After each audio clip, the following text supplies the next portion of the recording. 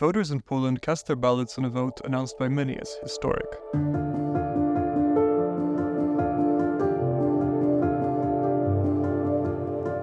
The choice was clear. On one side, the ruling Law and Justice, or PiS party, and the continuation of its nationalist policies as well as confrontation with Germany and the EU. On the other side, a broad opposition coalition, running on the promise to restore democracy and the rule of law. Polish voters made their choice in national elections on Sunday, giving the opposition, led by former Prime Minister Donald Tusk, a parliamentary majority. If the opposition is able to form a government, the impact on media freedom could be significant. PiS has adopted a strategy of repolonization of the media. In practice, this meant borrowing from the tactics of Viktor Orban in an effort to capture Polish media. The first victim of the PiS government's plan was Poland's public service media, which was remade into a propaganda vehicle for PiS not long after the 2015 elections. The party also gained control over Poland's National Broadcasting Council. State-sponsored advertising was now diverted to media favoring the new government. Major media groups critical of PiS were also targeted with a record number of lawsuits known as slaps, which were intended to intimidate critical journalists. Additionally, in 2021, PiS oversaw the purchase of Polska Press, a media group which manages dozens of regional and local outlets. The purchase was carried out by Poland's state-controlled oil giant, Orlen, which bought Polska Press from German publisher Passau. Following the acquisition, the media group's newly appointed management embarked on a vast venture, aiming to replace journalists or intimidate them into producing coverage less critical of the government, according to a report by the Helsinki Human Rights Foundation, a Polish NGO. The government also tried but failed, amid international outcry, to bring private broadcaster TVN to heel.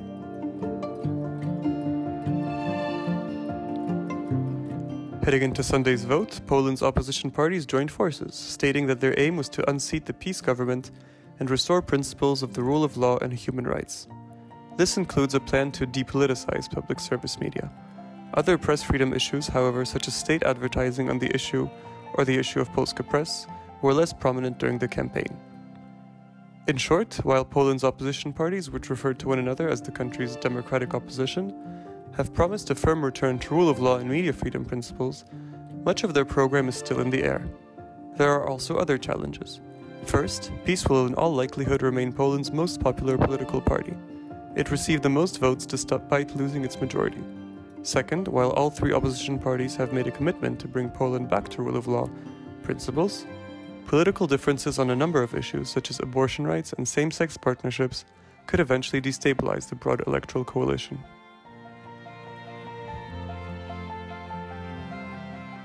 As a result, the coming months will show if words are matched with actions, and if the victorious opposition coalition will be able to deliver on its promise to fully rebuild media freedom in Poland. You're listening to the latest episode of the MFRR in Focus, a podcast by the Media Freedom Rapid Response, which is also known as MFRR and is a consortium of press freedom organizations from across Europe. In this episode, we're giving the stage to Poland. I'm your host, Karol Łuczka, Eastern Europe Monitoring and Advocacy Officer at the International Press Institute, also known as IPI, and is itself a partner of the MFRR. Today we're looking at the recent general elections in Poland, and what the likely success of a broad opposition coalition means for the country's embattled independent media landscape.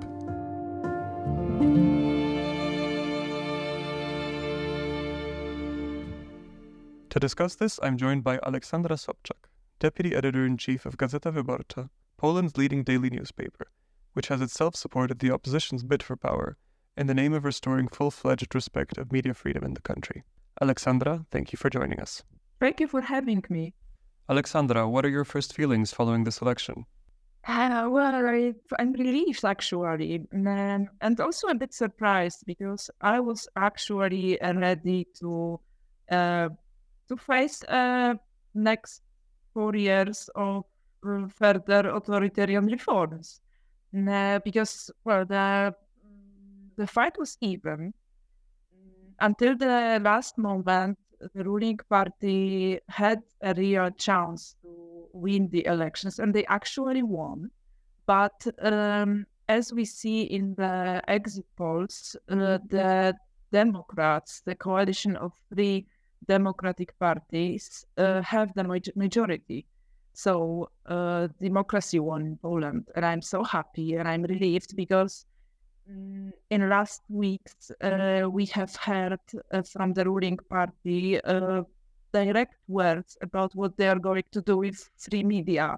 They were going to do the same what they did in Hungary, what Orban did. So yeah, for democracy, free journalism, independent media, it's a huge relief. Yeah, so I'm happy. Concretely, what are the first steps the new government should take with regards to media freedom? Now, the first thing they have to do is to try to repair the judicial system. It might seem far from the media landscape, but it's not, because through the judicial system, through the authoritarian changes, we've been attacked in media. So, for example, only in Gazeta Wyborcza, we have more than 100 slaps against our journalism and generally our editorial office. So this was a real danger for the free media. These are slaps by businesses or by the government? No. Those slaps are from government and institutions connected with the government only. So we don't even count the business slaps. Yeah, it's the very, very little amount of them. We are attacked by the government, by the ministers, by people working in state-owned companies, very closely connected with government. And when I say more than 100 slaps, I mean only these. You say the first step is the judiciary. What about the public media? Is this something that will take more time to reform? They will have to do it. It will take a bit more time, but it's one of the priorities. The public media at the moment work like they used to work in communism. And it might sound like an exaggeration, but actually European delegation from the European Union visited Poland just before the elections for a few weeks, and they were examining the situation in our media, and this is exactly what they said, that watching Polish public television at the moment, especially in the campaign, is like watching a television in the communist regime. The elections were won by a coalition of opposition parties which have committed to returning and ensuring media freedom in Poland. Isn't there a danger that the current government, led by Law and Justice, could return, as they will likely remain the largest party?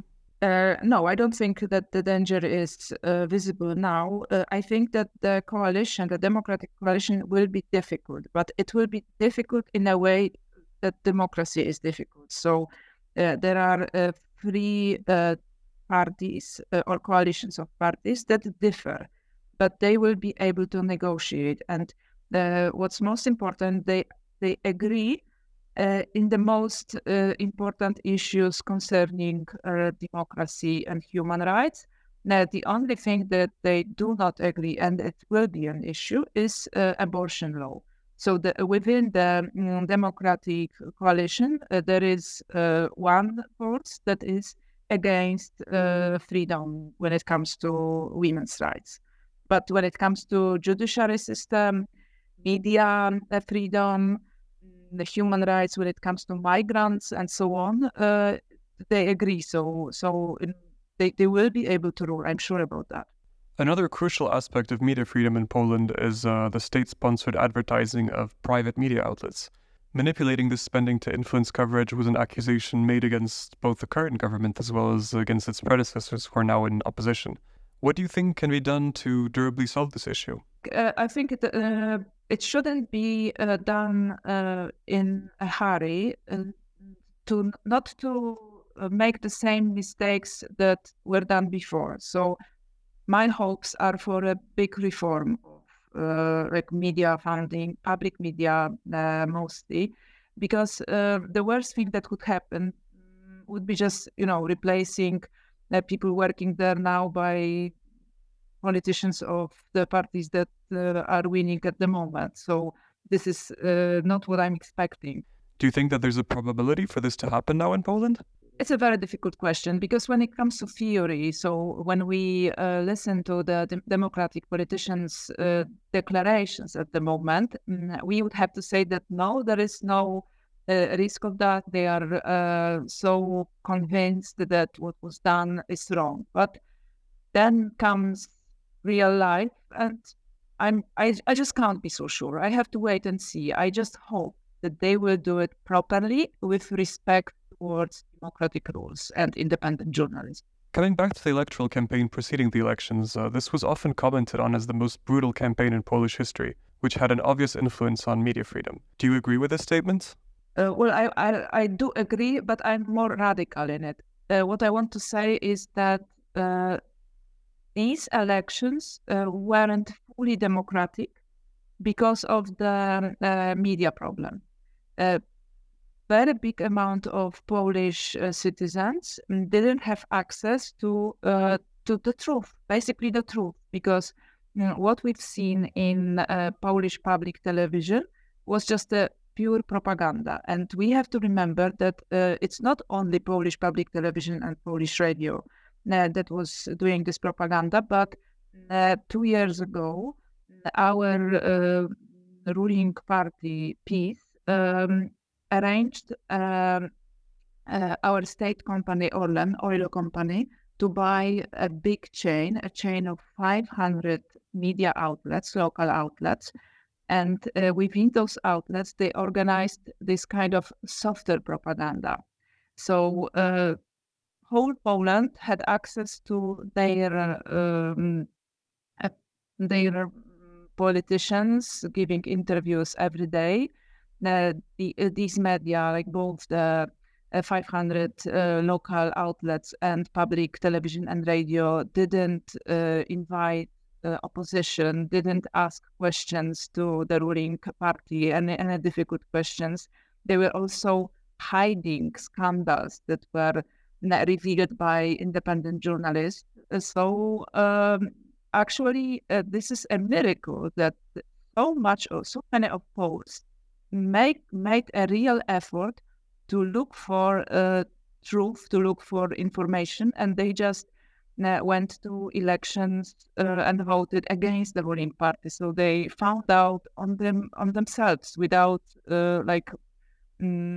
government did everything to stop them from having this truth, and they still searched for it. So, yeah. You touched upon a very interesting topic, that of Polska Press, a media group running dozens of regional media outlets, which is now owned by the Polish state-owned oil giant Orlen. Are there plans by the new government to sell Polska Press? This is a real issue because there are two aspects of it. One is that, as I said, Orlen is an oil company that bought a chain of outlets that wasn't. Those outlets weren't profitable, nor they didn't have any a prospect of great business.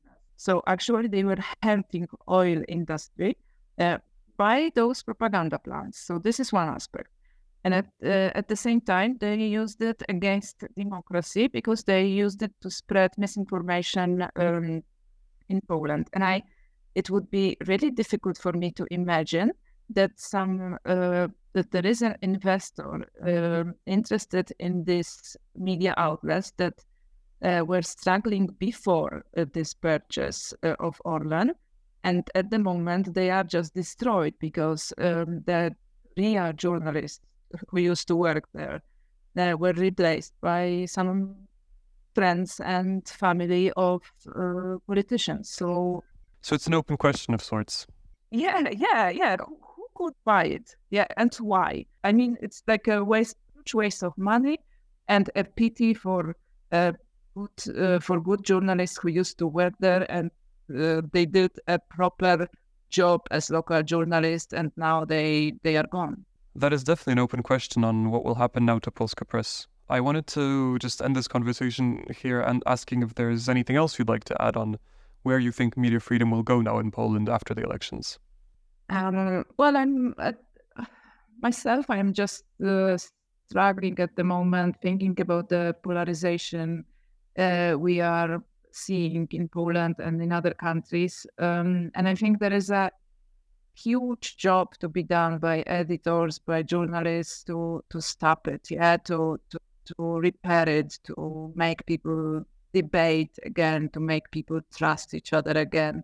But I see hope because what I've seen in these elections, in the campaign before, was a great success of civil citizens, people who are just involved, who are just, they love their country and they want to do good. Yeah. Especially, for example, I was observing this movement among young women who are encouraging each other to vote. And I just, with this strength and this inspiration, I think we as journalists, we should think how to repair this society, because Poland is torn at the moment and media have to contribute to help.